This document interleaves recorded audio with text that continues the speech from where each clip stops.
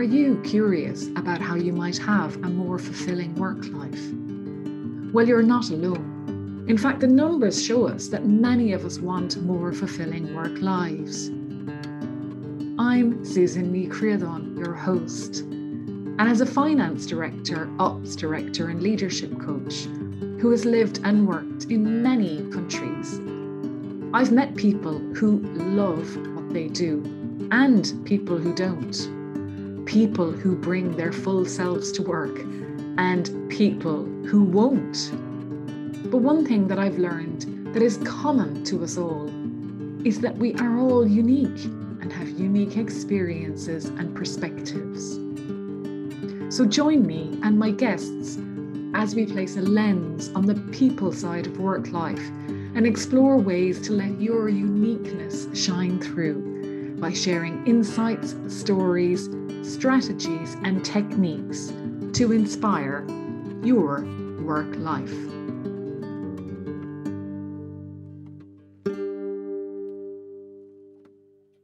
Today, I'm delighted to be joined by Caroline Payton. Caroline, you are most welcome to Life Beyond the Numbers. Thank you very much, Susan. So, Caroline, a couple of years ago, I read a book called Gut, the inside story of our body's most underrated organ. And it's written by Julia Enders. And it gave me a completely different picture of my gut and what to look out for and think about. But it's not something we talk about often, is it? Our gut health. No, not at all. We don't see it, do we? It's not visible to us. And then unless we actually have specific digestive symptoms, we sort of think, oh, that's all fine. You wouldn't think about it. But as I know, as many of us are beginning to learn today, just how important what is going on in our gut, and the gut health is important to our overall health today. We're learning so much all the time about this. I find it fascinating. So what is going on in our gut? Well, in very simplistic terms, one of the main things is the fact that we are home to trillions, literally trillions of bacteria, some viruses, maybe some parasites, maybe some yeast and other fungi, 10 times the number of these microbes as there are cells in our body, 10 times the genetic influence, maybe more to do with the genes in our body. And they're talking to we're learning about other microbial organisms in the body, which we're learning more about where they are, and they're sending out messages and communicating. So in very simple terms, we've got this environment that's full of bacteria, mostly, which sounds a bit scary, but they very much are either dictating and controlling our health and or contributing to disease. Lots of research around that now. So we've got that aspect. And then when we think about the gut beyond just the microbes, and based on that really is to do with our digestion, the gut walls, the mucosal lining, this thing that we often call leaky gut, which sounds quite funny. So many aspects to it, influencing health, inflammatory conditions. And I'm sure we'll talk a little bit more about that as we go through. So if most of us don't ever think about our gut, and I'm going about my day normally, what might trigger me to start thinking about my gut, or what should I look out for? The digestive symptoms, without me having to go into what they may be, are first and foremost the first thing to think about, because they're telling you that something is not right. We put up with bloating and, let's say, a little bit of wind and maybe some burping. We always go, oh, that's normal. But in many ways, it's not really normal. There's something out of whack and there's something that's not quite right. So the digestive symptoms would be the first thing to think about. Other than that, it is difficult. You might have a little bit of a rash going on. That might be telling you there's something wrong with elimination. Toxicity is coming through to the skin. It's an eliminatory organ. Really just about anything today, anything that's inflammatory condition going on, could be headaches for women, hormonal imbalances. There's so many aspects, autoimmune conditions, brain fog, things going on in the brain, maybe slightly low mood. They can all have, I'm not saying it's just due to that, but they could have links back to what's going on in the gut. Wow. And what about stress? and the gut, Caroline? Because obviously, like a lot of people listening to this are at work, say, or maybe not right now while they're listening, but you know, they're going to work day on day, and we put up with an incredible amount of stress in our lives. We do. We're all stressed. And I say to my God, you can't take away stress. We can find ways to try and minimize stress. There are ways to try and manage it a little bit better. But yes, stress, research has shown, most definitely impacts not only perhaps inflammation itself within the gut, but upsetting this balance of the good and the not so good bacteria that resides there, and can create this sense of what we call dysbiosis, this imbalance that starts to occur in this microbial population, because we're not all good bacteria and it's not all bad bacteria. There is always an element of the two that's going on. What we want to try and do is have it weighted heavily more in the sense of good. So yeah, stress is really, really important to bear in mind when we think about the gut. And I think about, we're all different as well. So are our guts different? Our guts really weird. Yeah, no, well, yeah, the micro, you know, let's just talk about the microbiome. You know, the research that's been done with different populations and cultures around the world will show very, very different types of microbial strains and species that are living there. And a lot of research to show, when we follow a very typical Western diet, that may be processed foods, a lot of cheaper fats, maybe lacking a lot of vegetables and fiber, how it's changing the diversity towards possibly more pathogenic strains of bacteria. When we look at the Mediterranean diet, lots of oily fish, maybe even a little bit of red wine's okay, lots of vegetables, you know, it's completely different. And then you've got people who follow ketogenic diets. I'm sure some of your listeners may be following a high-fat diet, and that will change the microbial balance as well. So what you're eating very much influences what our microbial population is going to be. Yeah. Okay, and then what about intolerances? So if we have unique guts, we will have unique intolerances. Well, yeah. So when we think about food intolerances, many clients come to me going, well, I think I've got a food intolerance. I always take that back first and foremost to look at people's digestive capability, what's going on at the start. So if we're not able to adequately break down our food well, we're left with partially broken down food that finds its way down through the gut. We've got different strains of bacteria that start to feed off food that shouldn't be there, because by then food shouldn't be food. You should only have the waste fiber that's left. So food intolerances, first and foremost, are very often likely to be linked to poor digestive capability. But it can be, as we are all unique, that some people really can't tolerate certain types of food. They are intolerant. That's completely different to an allergy. An allergy has that automatic reaction in the body, can be potentially very dangerous for some individuals, but intolerances tend to be less obvious, a lot more subtle. Bacterial strains have an influence. So when we think about dairy and people think of lactose intolerance, you know, we are the only mammals to consume dairy beyond infancy, yet we can normally tolerate a little bit. Now, very often in our Western diets, we eat too much dairy, so that puts an additional burden on our ability to digest it. But also we've got certain bacterial strains that help to break down lactose, this milk sugar. So if you're lacking some of those beneficial strains of bacteria, that can also have an influence on something that's coming across as a food intolerance. Interesting. And I just imagine that we all have something. Everybody has, because there is almost no ideal diet or optimal way of living. It's trial and error. It is. And I think I've been talking about this a bit more recently with others around listening to your body, trying to get a little bit more in tune with our bodies. Like we say, our lives are so busy, rushing around doing different things to worry about that's going on in the world. We don't often connect properly and stop and think about what's going on. So no, we're all going to have different things that suit us more than others. There is no one ideal diet. Many people choose to be vegan now, and that may suit some, but it won't suit others. And it's really important to try and tune in a little bit to what we think suits us. It can be difficult to work out ourselves. And that's where sometimes you think you're intolerant to certain foods, or you don't think you're thriving or particularly well on certain types of diets. It's quite a good idea to keep a little food reaction diary. Or if you then notice, oh, I think it could be, let's just pick gluten. I don't like to pick on poor old gluten all the time, but let's just pick gluten. Take it out of your diet, but you've got to know exactly where it is in foods and everywhere, and take it out of your diet for a month. Do you feel any better? If you don't feel any different, it's not likely to be that. Maybe you only notice if you reintroduce it as well. Yeah, it can be. Yeah. I'm a great believer that most people can eat most foods in moderation.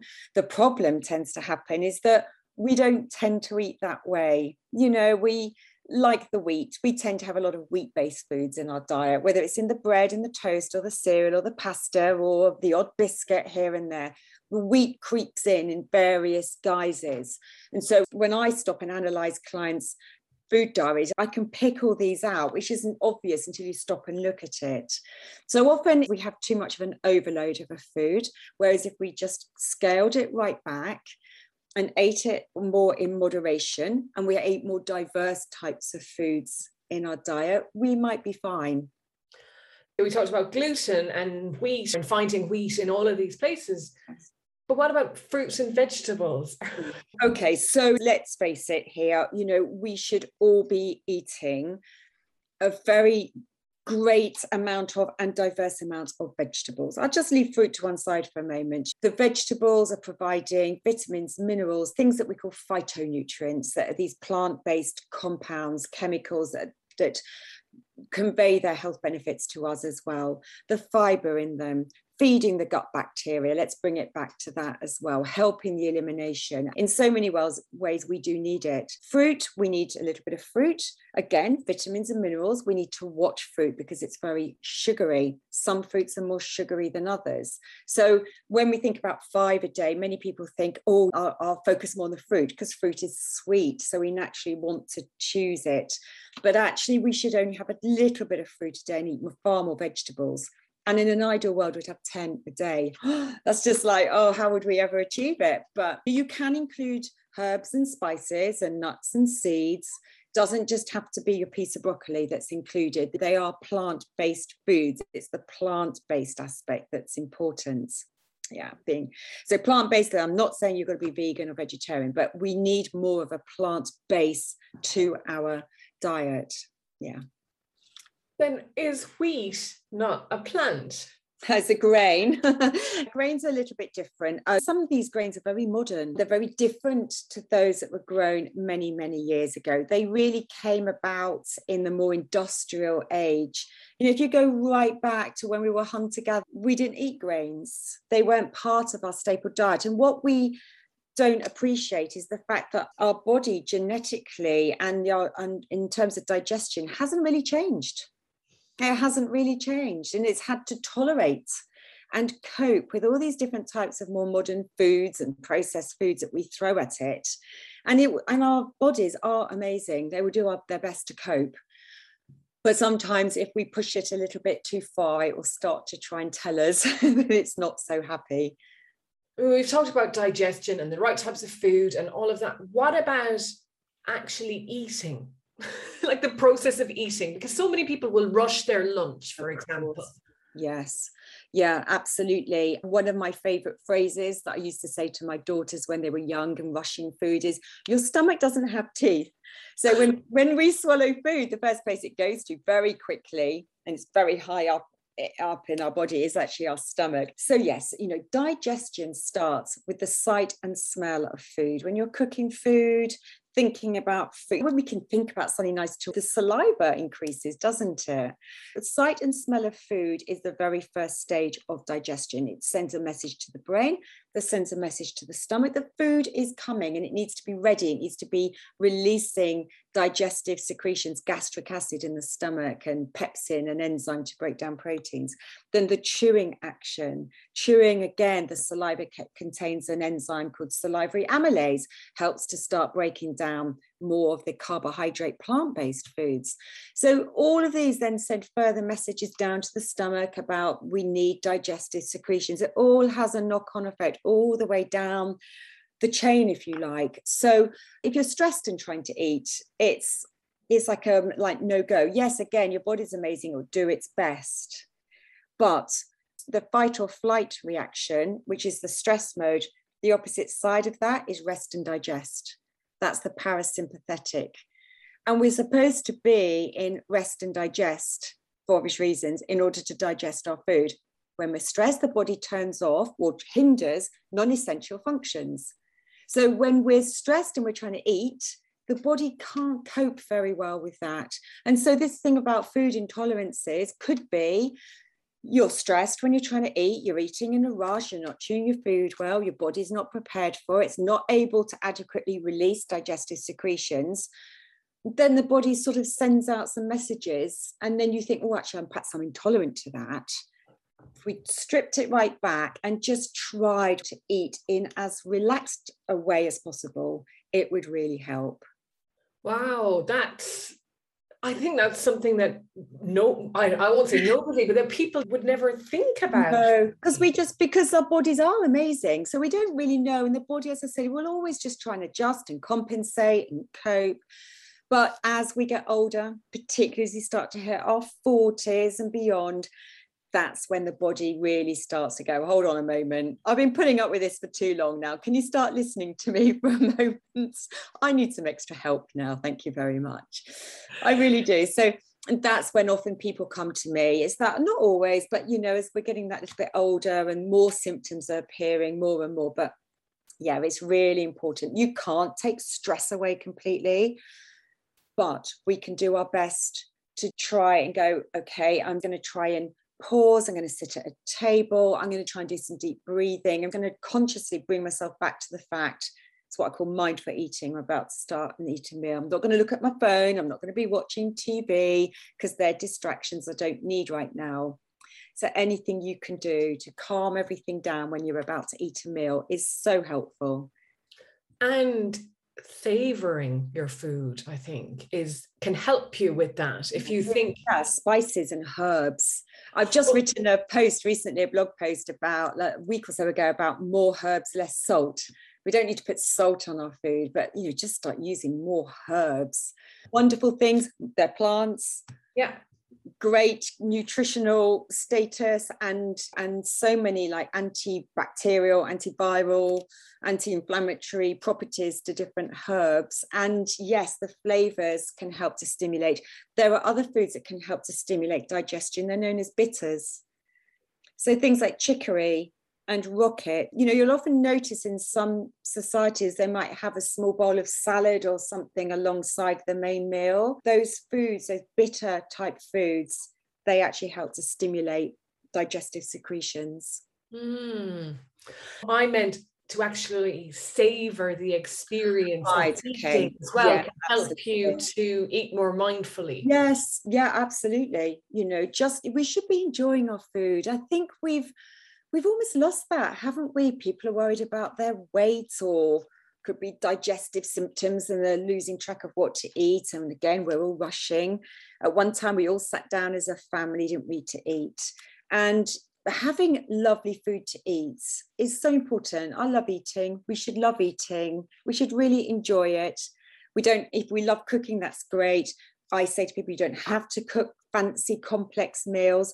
Adding herbs and things to meals can make them really tasty. I've actually been growing, I've been trying to take more care of looking after my herb garden right outside my back window. And I've grown all sorts of different things this year. And I'll just chop a few and sprinkle them over a salad. I know, it's brilliant. Dill it might just be parsley, but it could be dill or all sorts of different things. It's just lovely.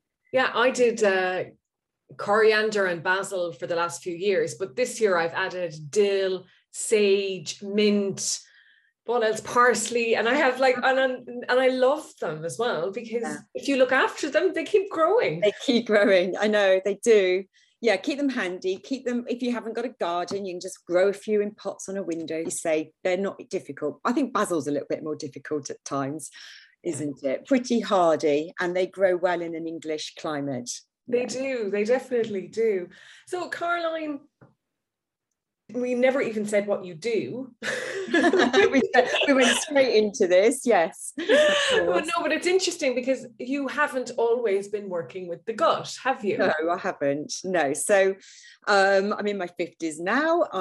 After university, I was very much corporate role and, I was going to progress that corporate career, which I did for 20 years. I was in big FTSE company, middle management role, very stressful. Gets to a stage where you think, I'm not really sure this is for me. That's what I did anyway. Very disillusioned with that. You put up with the stress and trying to give it your best, and just got to the point where I felt that's not really what I want to do in the future. I certainly wanted to work, but I couldn't see that as my future. And I just describe it as a light bulb moment for me, really, in terms of I kept thinking about what else I was going to do. And I'd always loved reading about nutrition. I'd pick up magazines. I'd always be reading about that and get latest information for health. And I said, well, that's what I'm going to do. I'm going to retrain. I'm going to start studying nutrition. So I had 5-year-old twin girls. I was working a sort of part-time role in corporate, never really properly part-time, and started studying nutritional therapy. And then I got the opportunity to leave my corporate role, finish my studies, and then complete my training first as a nutritional therapist, and then as a naturopath. Then I did iridology. Then I did wellbeing coaching. Then I decided I ought to stop doing any more training because I think many people will relate to the fact when you move into this type of profession, therapy type role, holistic, you start learning, you love learning more and more. Absolutely. You mentioned iridology. What's that? So iridology is the study of the coloured part of the eye, the iris. Nerve fibres extend out from the brain and reflect in the eye. And when you see eyes under magnification, you see all the different fibres in the eyes. The different colours represent different things. And we see different constitutional types in the eyes. A bit like people who understand anything about reflexology, where feet relate to different parts. The studies that have been done with iridology over the last couple of 100 years show how it relates to different parts of the body. So you can see the digestive zone and what's going on there, and all the other parts, and where the brain is, and where the pancreas is, and the liver and the thyroid, and you can see all of that. So I like to use that when I see clients face to face. I don't see all my clients face to face now, but for an initial consultation, it's nice if I can, because then I can use my camera, take pictures of the eyes, and it helps me get a sense of a person's inherent strengths and weaknesses, areas that we might want to focus on. Can give you a little bit about personality types and emotional responses that sometimes I say to my clients and I go, yeah, that's really me.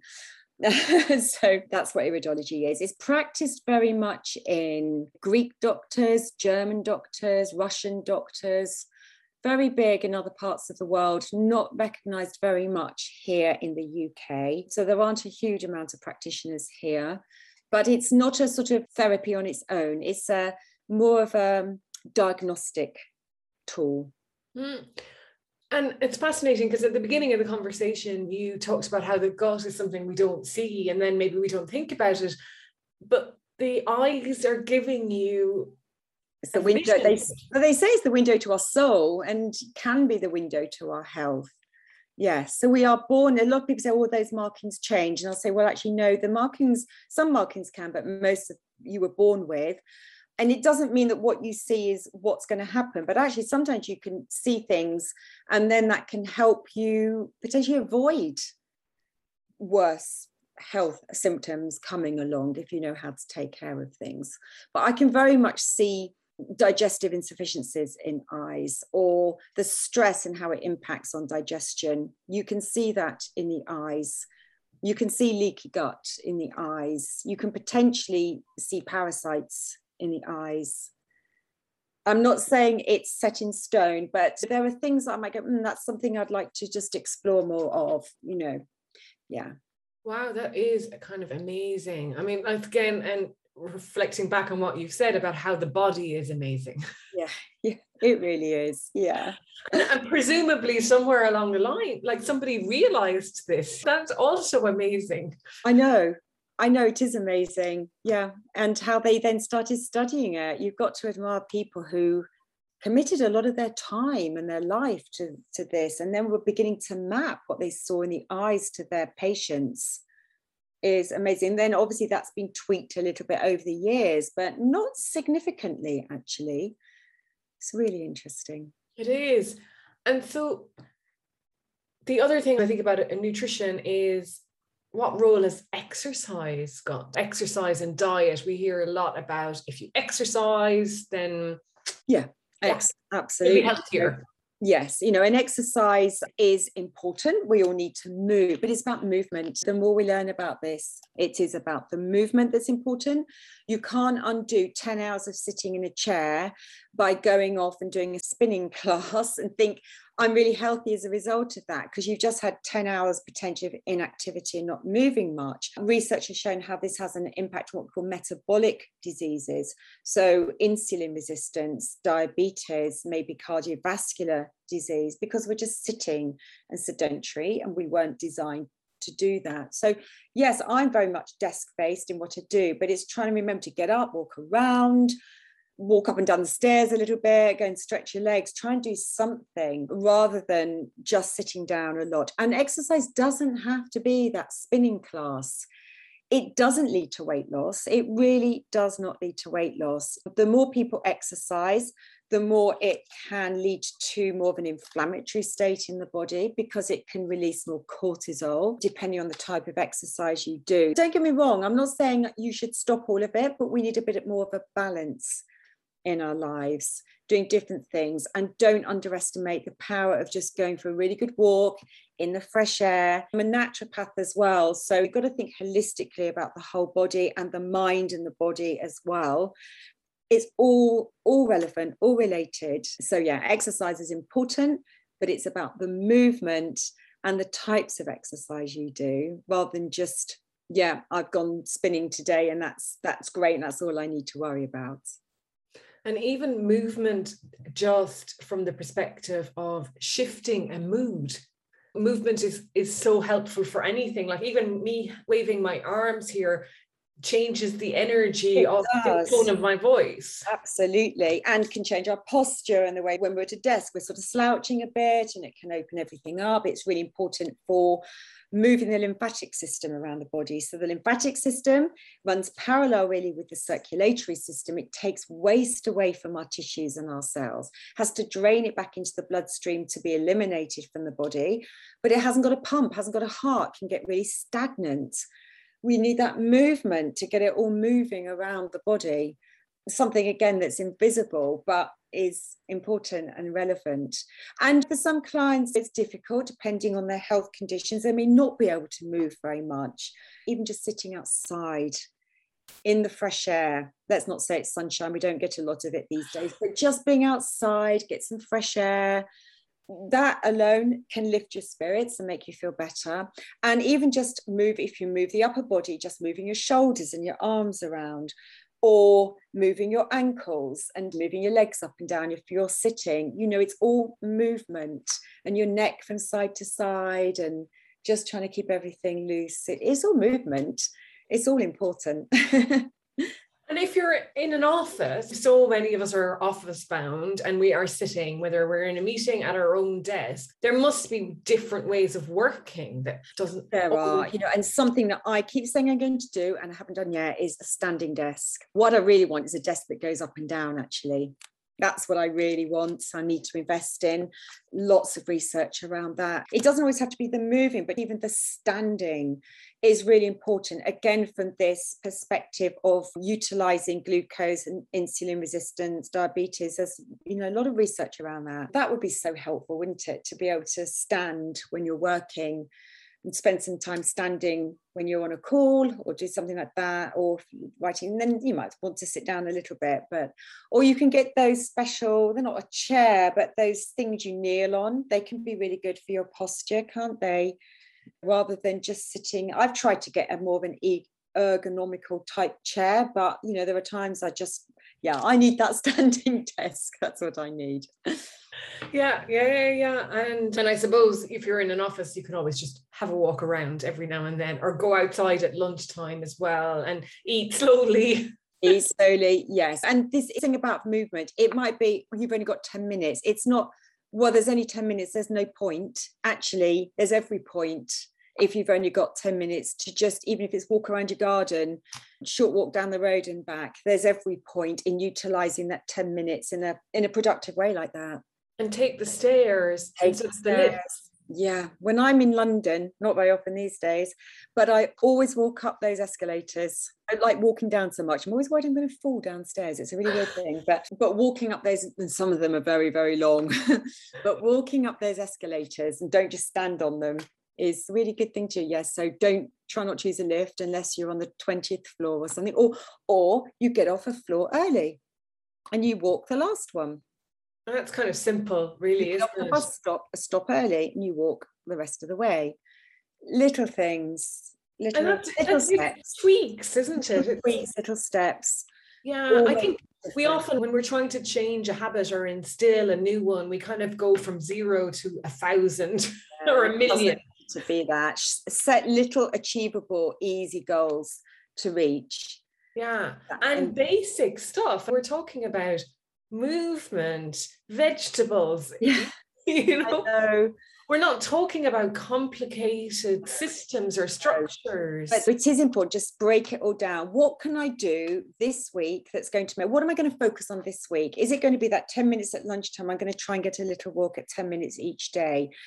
And when you start doing it every day, then it becomes the habit. And then you think, well, what else can I do? What other little change can I make? What one new vegetable can I put in my basket this week that I haven't tried before? Oh, I like that. I'll keep eating it. Little, easy, achievable steps, one at a time, lead to much bigger changes overall. And then what about staying hydrated and drinking water and so on, Caroline? Because that's obviously part of the system. It is, absolutely. Nutrition also includes hydration, and hydration doesn't have to just be water. I have clients who don't even like water. Herbal teas, fruit teas, very diluted cordials. You've got to watch the sugar, but if someone really dislikes water, a very diluted cordial is better than none at all. Put lemon or orange or mint or something in water to flavour it and make it more palatable. But we need the hydration. We should be consuming about 2 litres of fluid a day. It's okay to have a little bit of tea and coffee, but tea and coffee is stimulating to the adrenal system, so it can create a stress response. They are slightly diuretic, so we need more of the hydrating fluids and aiming for about 2 litres overall. So how do they stimulate stress? Or it's the caffeine. The caffeine. And some people go, well, I have the decaf ones, but there are other chemicals in these things, or chemicals used to take out the caffeine, that can also have negative impact. But if you're having normal tea and coffee, including green tea, people don't realize this about green tea, they contain caffeine. And caffeine is a stimulant, so they stimulate the adrenal glands. The adrenal glands will release adrenaline and cortisol. So it's a stress response on the body.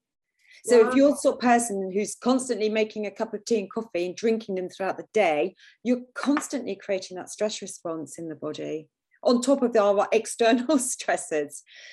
So it's just being a little bit aware of that and trying to gradually cut down if you do drink a lot. Again, small steps, one at a time. Don't go cold turkey. Doesn't need to be cold turkey. I do like a cup of 2 of coffee a day, but just try slowly reduce it down and introduce some herbal teas, a bit more water is the thing to do. Yeah, I did not know that about tea and coffee and the stress response. And I mean, you see people at work. Oh, I know. Have one coffee after the other. I know. Well, they're running on it. It's what we call running on adrenaline, and it's, if you took that away, their body would probably just go, stop, cope. Yeah. But surely that's worrying, because at some point it is going to be taken away and the body won't cope.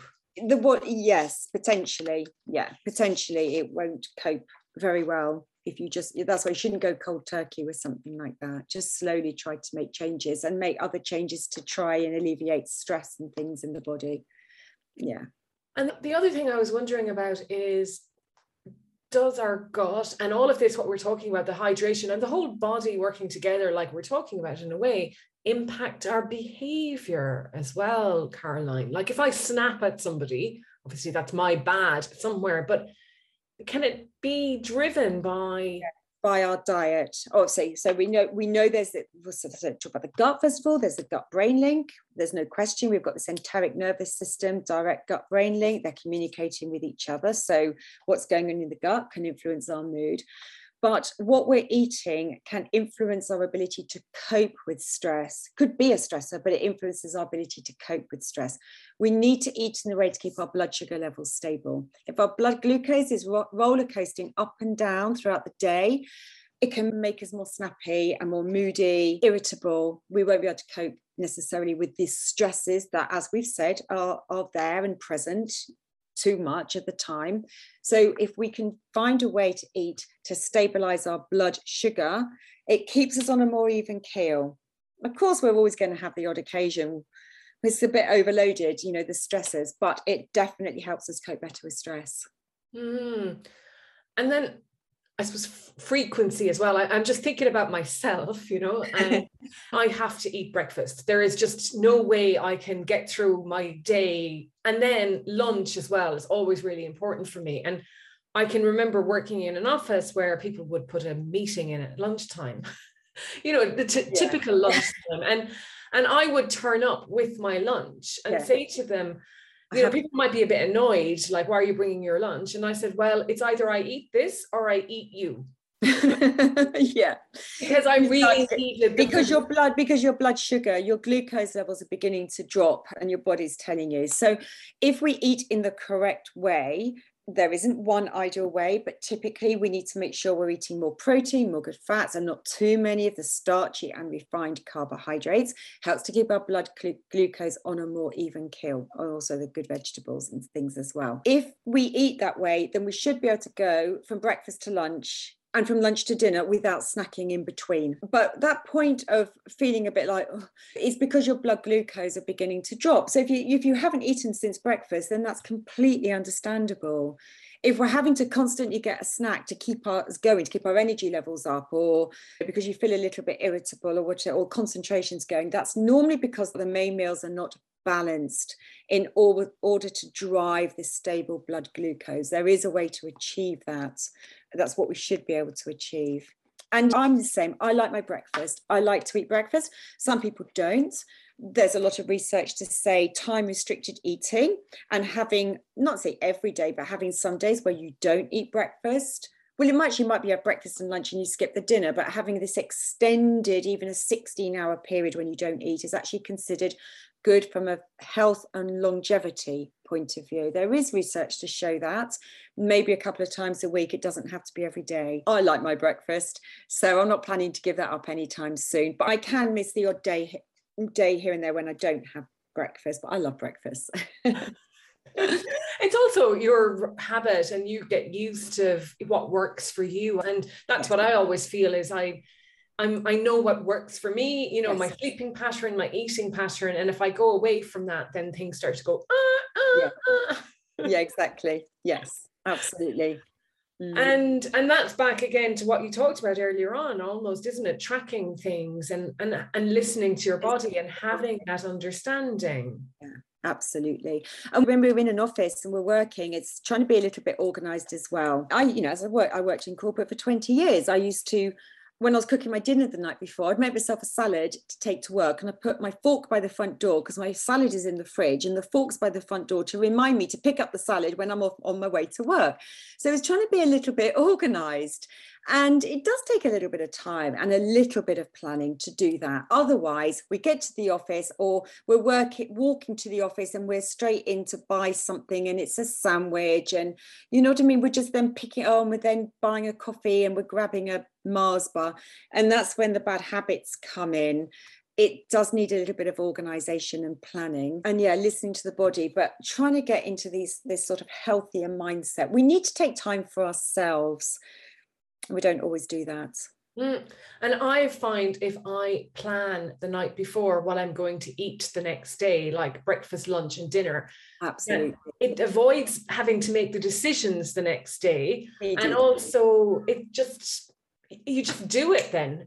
Do that. I mean, we're almost not quite, but almost planning, certainly for evening meals, the week ahead. Then you're shopping for it.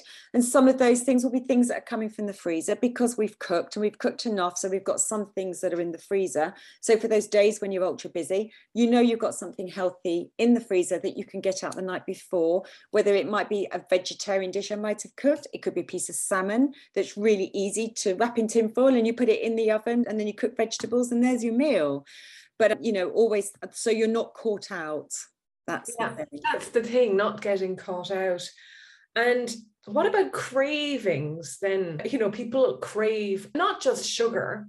I found at times I crave eggs, or that's I crave bananas and things like that. And is that again just tuning into your body? Probably, yeah. I mean, most people are saying they crave sugars or they crave salted crisps or something like that. And craving eggs, I think that's fantastic if you crave an egg, but that sounds like you're very tuned in with your body. And craving an egg is great. I'll have eggs today, they're great foods. So yeah, that's tuning in with your body. But if you're craving the sugars, part of that is habit. And part of it, if it's happening between meals on the sugar front, it's because your blood sugar levels are dropping too low. Mm-hmm. Wow. So look, all of this wraps up into this fantastic holistic well-being view. And we hear so much now, I think, about well-being in the workplace. And I don't think of it involving nutrition, but it clearly does. It absolutely does, yeah. It absolutely does. And are people learning that, Caroline? Is that something that you help people with, for example? Yeah, it is. So I've done many talks over the years and workshops and gone into companies to deliver workshops on different topics, whether it's eating in a way to help you cope with stress resilience, including lifestyle and factors and how to breathe properly. And yeah, all those sort of things, how it can help with concentration. And more companies are recognizing the importance that the well-being of staff is so important, not just so they perform well, because you perform better if you eat better, but people are also they're going to be more productive, they're going to be happier, they're going to be healthier, they're going to cope better with stress, less likely to take time off work with stress. And the individuals, employees like it because they can take that information and carry it through to their home life as well, whether it's just for themselves, whether it's for their families. So it's a win-win for everybody. So I've been approached by quite a big company. I'm going in to deliver a series of workshops. So I think as people have certainly begun to transition back into the workplace, I know these things can be done online, but I think there's more of a move. There's more of a recognition that well-being and nutrition is really fundamental to our health and how well we perform at work and the stress, etc. Yeah. And also it's tackling the underlying causes rather than treating the symptoms. Absolutely. I mean, I think healthy nutrition does that for you, doesn't it? Well, I really love to give talks to explain. I've only given a few little insights to some of my knowledge today, but when people start to have this understanding about how to eat, how to put meals together, how this influences blood sugar levels, how it helps us cope with stress and our energy and our concentration, it's quite a mind opener for people. And then they're really excited and they want to go shopping and they want to go and buy some oily fish or try new vegetables or whatever it may be. And it doesn't have to be difficult. That's what I like to say to people. It can be really easy. Doesn't have to be complicated. And that's what we all need. Easy, not complicated. Absolutely. And Caroline, your website is full of resources as well. There's some great blogs and you do that. I think you make it easy for people to understand what they can do. So maybe how do people connect with you? Tell us about your website and how. So my name, surname Caroline Peyton, surname spelled Peyton. It's a bit unusual. So my principles, my website, having Peyton Principles, Natural Health. Facebook page, Peyton Principles Natural Health, the same with Instagram. You can reach out to me either through my website, or my email address is caroline@peytonprinciples.com. Love to hear from anybody. I'm always love to have a chat, no obligation chat with me. If anyone's interested in either hearing how I can help in the workplace or help individuals, love to have a chat with people.